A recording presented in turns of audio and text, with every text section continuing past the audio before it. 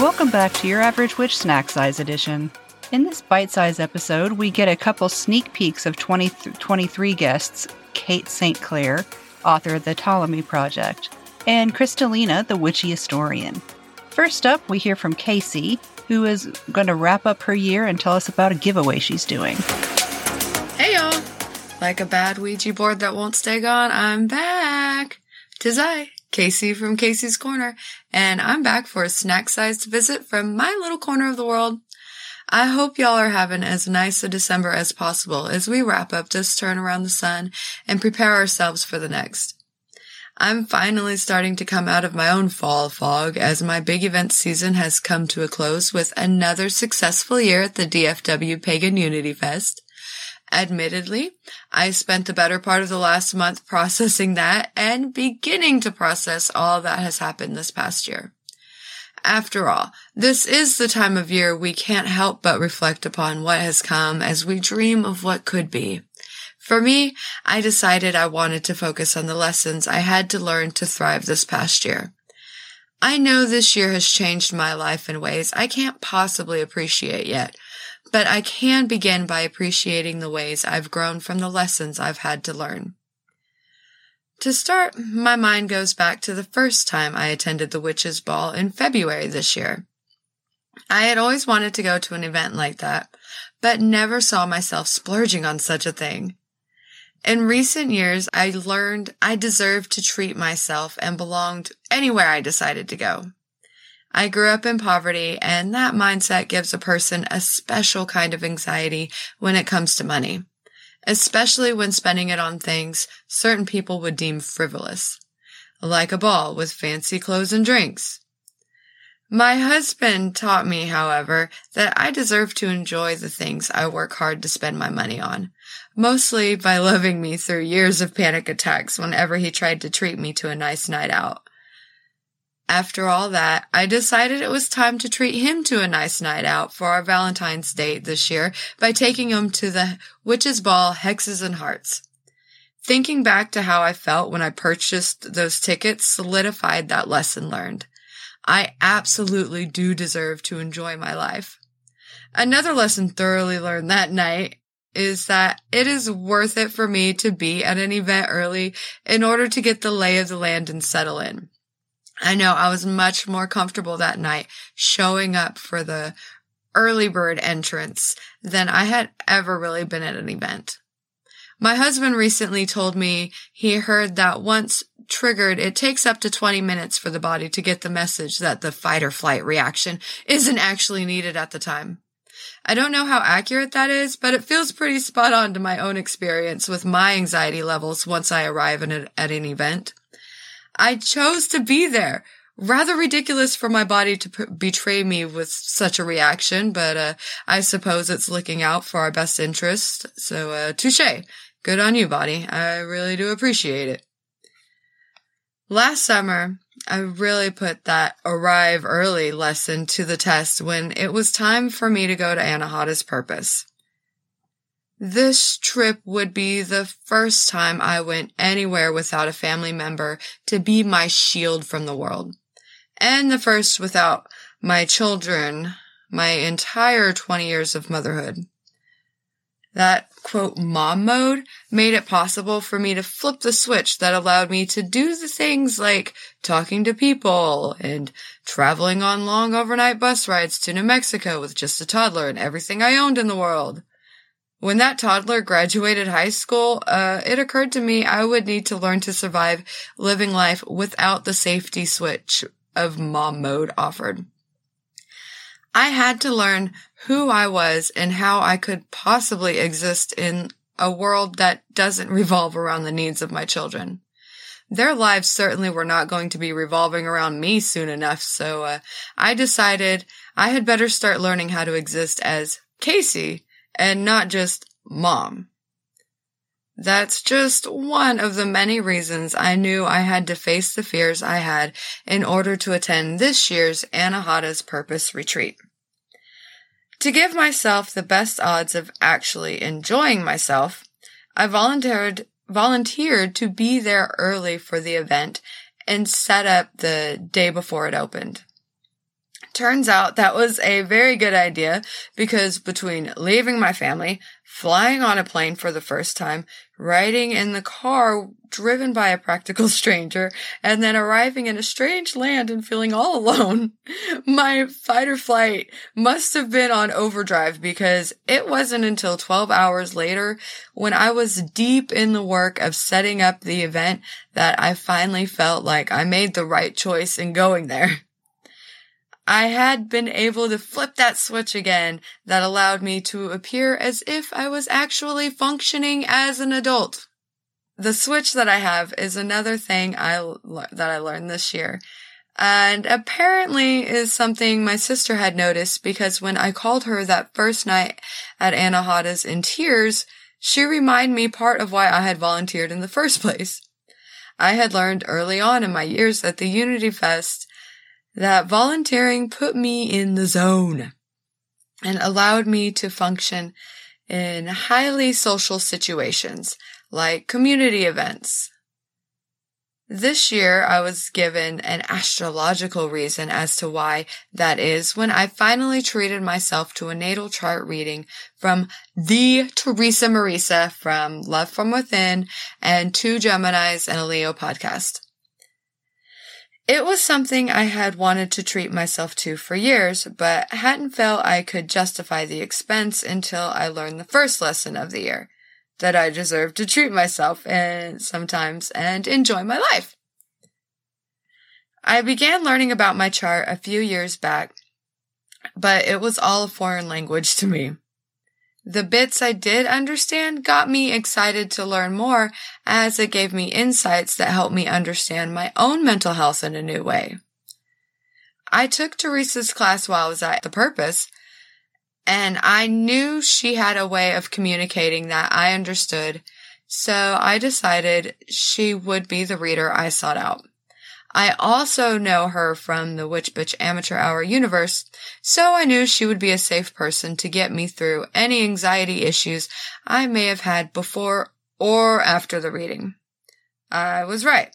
She was indeed so very kind and patient through the whole process.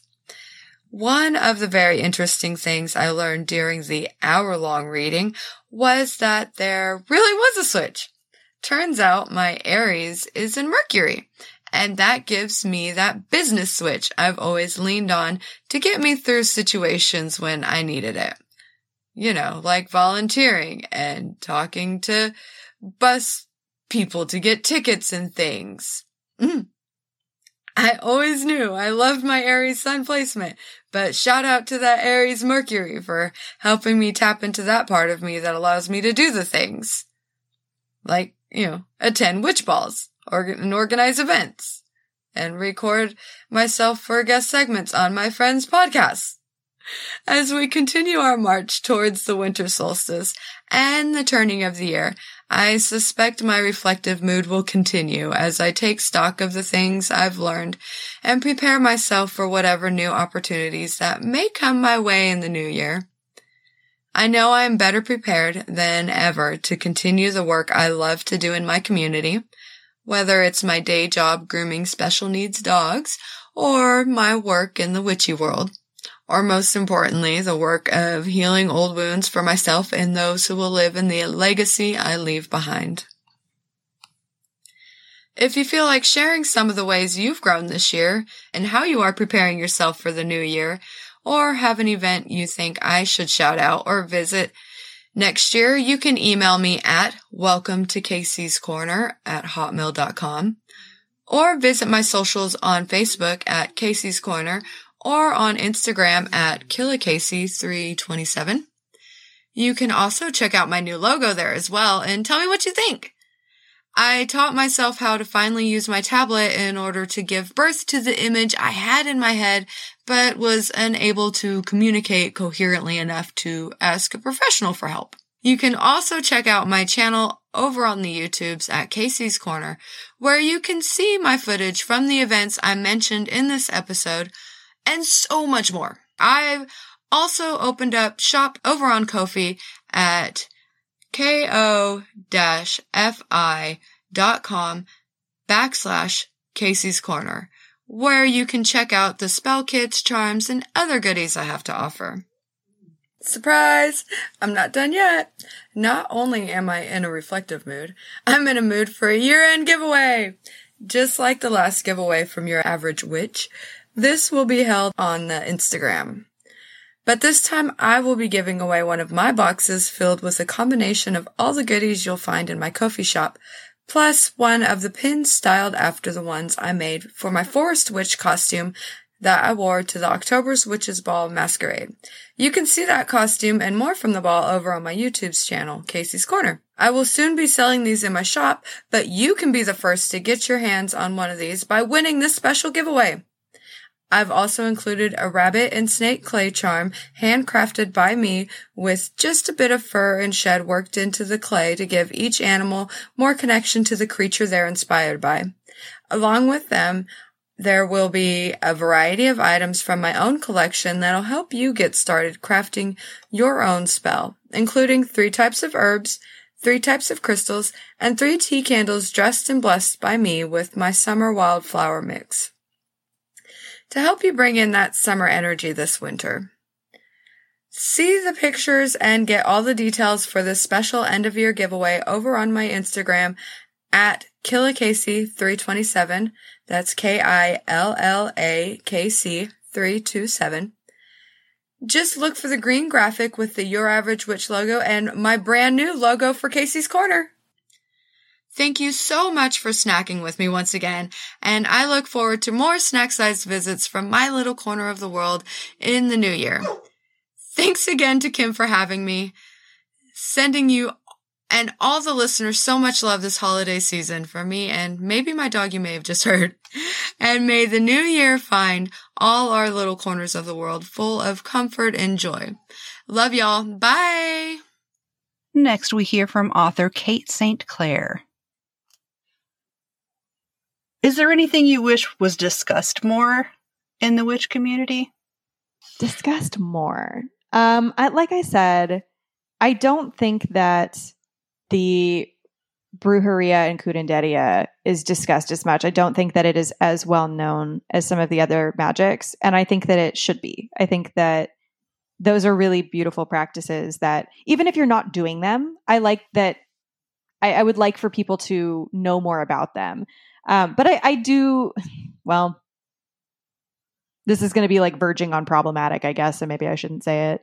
But like, I would love to know more about indigenous practices, the magic that they use. I understand that as a white person, that is not accessible to me. And it is not something that I should ever try to recreate. But I love the snippets that I hear about it. And I wish that there was more sharing in that community just so that we could respect and understand that culture more. And I think there might be more respect in general for wanting to protect it, because I think a lot of people right now are just sort of like, well, we don't know anything about, the Lakota tribe. We don't know anything about the Cree. So why does it matter that their land is being taken? Like, why does it matter that we're losing this culture? Whereas like, if you knew more about it and it was more mainstream and you understood how important these practices tied to this specific place are, I think there might be more outcry about it, but also like it is completely their choice if they want to keep that private. I guess I'm just speaking from my own perspective. I'd be curious if it were discussed more, if there were people who were comfortable discussing it more openly. Do you feel like being a witch is a choice? I think so, because you make the choice to live with intention. I think even if you were a hereditary witch, you could still make the choice to ignore that. You could still say, I'm going to make the choice to feel like I am disempowered and not in control of anything and just sort of like at the mercy of, the like masculine Gregorian world. The way you're phrasing it is like, who would do that? I think that's sort of in essence like I'm going to choose to be ridiculous and terrible.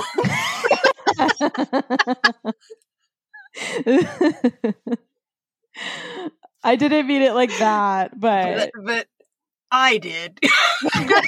So I didn't get that from you. That's how my brain was like, this is what she's saying. Yep. But yeah, it's like, I think you could still make that choice. So I think that being a witch and like choosing to respect nature, choosing to look for these things, look for the magic, I think that's a choice. Do you think practicing witchcraft is a choice? I do as well. I think that getting out of bed and saying, I'm going to do this spell and this practice, I think that's all. But I do think that some people are naturally drawn to it. I think that some people don't even really understand why they want to light this candle or they want to do this thing. So I'm arguing with myself on this question, I guess. Can you not? Not now. So it's like not now that I've seen the light. I feel like we're all addicts and we're like, no, I can't stop. Oh yeah. Because how do you give up this feeling? How do you give up the feeling of being connected to everything, and like having power in your own life? Like, it's so intoxicating. I just want more of it. That's why for me, both of them are no. Okay, actually, one time is being a witch a choice. You have one chance to answer that. Once you answer yes, you can't say no again. You can say no several times and then say yes, but you can only say yes once. And after that, it doesn't matter if you don't want to call yourself one, but you are one. To me, my super judgmental Taurus Aries moon. So that's what I think of you. But once you're initiated, you're in, it is no longer a choice. Yeah, and I don't understand. So see, this is me not being able to understand other people's points of view. I don't understand how you don't do witchcraft. I don't understand how that isn't part of your life all the time, even if it's unconscious. I would literally don't understand it. I mean, yeah, I would agree with you, but calculus. We're very like different types of people, like what if you decide that like that was all made up and you become Christian and you no longer do a spell anymore? Like, are you still a witch? Are you? Well, Christianity is in itself magic. They use incense. You still do, but I still think it would happen whether I intended it to or not. Yeah, that's very interesting. I don't think I've answered that for myself yet either. It's a really interesting question. On here. Yeah. Yeah, maybe it's not. Maybe it's not a choice. Maybe it's just, you're going to bear the mark for the rest of your life. I feel like it's like being gay or you're like a sexual attraction. I just feel like that's something innate and you don't really have a choice about it. It's just what is. That's such a good You can choose to act on it, but like if you're Christian, you can say I'm not gay because you don't act on it, but you do still have that preference. Yeah, and I feel like you're kind of right in that I feel like we all kind of saw something that got us into witchcraft and immediately we were like, that's what I want. I want to do this. Or like, it was just like a very innate pull that other people don't answer because other people, we all have the same experience, right? Like we're all on the same planet. Sort of. But yeah. It's questionable these days. But yeah, it's like, but some people don't do it. So maybe it's not a choice. Maybe it is. You are just why I ask that's why I like asking that question. Yeah. It's just I might be figure it out for myself. Finally, we hear from Kristalina, the witchy historian. What is something you did early on in your practice that you don't do anymore, and why don't you do it? Yeah. So I no longer do TikTok and Pinterest rituals. Without doing my own research. So I had a friend really, really early in my practice. I had just started practicing. They were dealing with a kind of like a binding that their ex had put on them. And so I helped them do what I thought was an unbinding by looking at Pinterest and TikTok, right? And no, it turned out... Just hit me what you're saying. Yeah. Oh no. Just don't do that. Don't do that. No, if you're new, please don't do that. Ask for help. I should have asked for help right away, but I didn't. Lord. So what I actually ended up doing is binding us together and creating a nice little spiritual feeder that was just eating all of our energy. And it was really sad because after I finally did ask for help and we undid the accidental binding and we got rid of this little spiritual thing that was just feeding off of us, whatever it was. Once we got rid of that, our friendship completely disintegrated. Aww. Which is really sad because this person was somebody that was very important to me. And I still wish them all of the best. Like, there's no hard feelings on my part. And the last time I saw them in person, they were definitely doing much better, and they were nice to me, and they weren't catty like they usually were, which was good. But I think maybe I was just meant to be in their life for a time, and that's okay. Yeah. So, but yeah, no more rituals that I'm not familiar with without help. I'm going to jump up on a soapbox for a moment and say to the more experienced witches, also, when new witches ask for help, don't just say do your research. Suggest where to find the research, because I'm sure you thought you did your research. Mm-hmm. I absolutely did. I was like, I looked at all of these videos and I looked at all of these posts and they were all saying pretty much the same thing. Turns out that's not how it works. If you're so new that you don't know what to ask, then somebody help these guys. Help these new witches. I'm trying to figure out the correct term.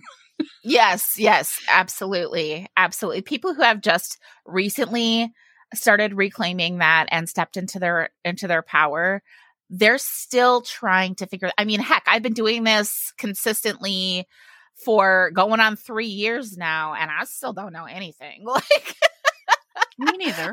Yeah, I mean, there's just the universe is infinite. We cannot know it all. Yes, absolutely. But we can ask for and give assistance that isn't just Google it. Yes, absolutely. And I think that's the thing. I see a lot of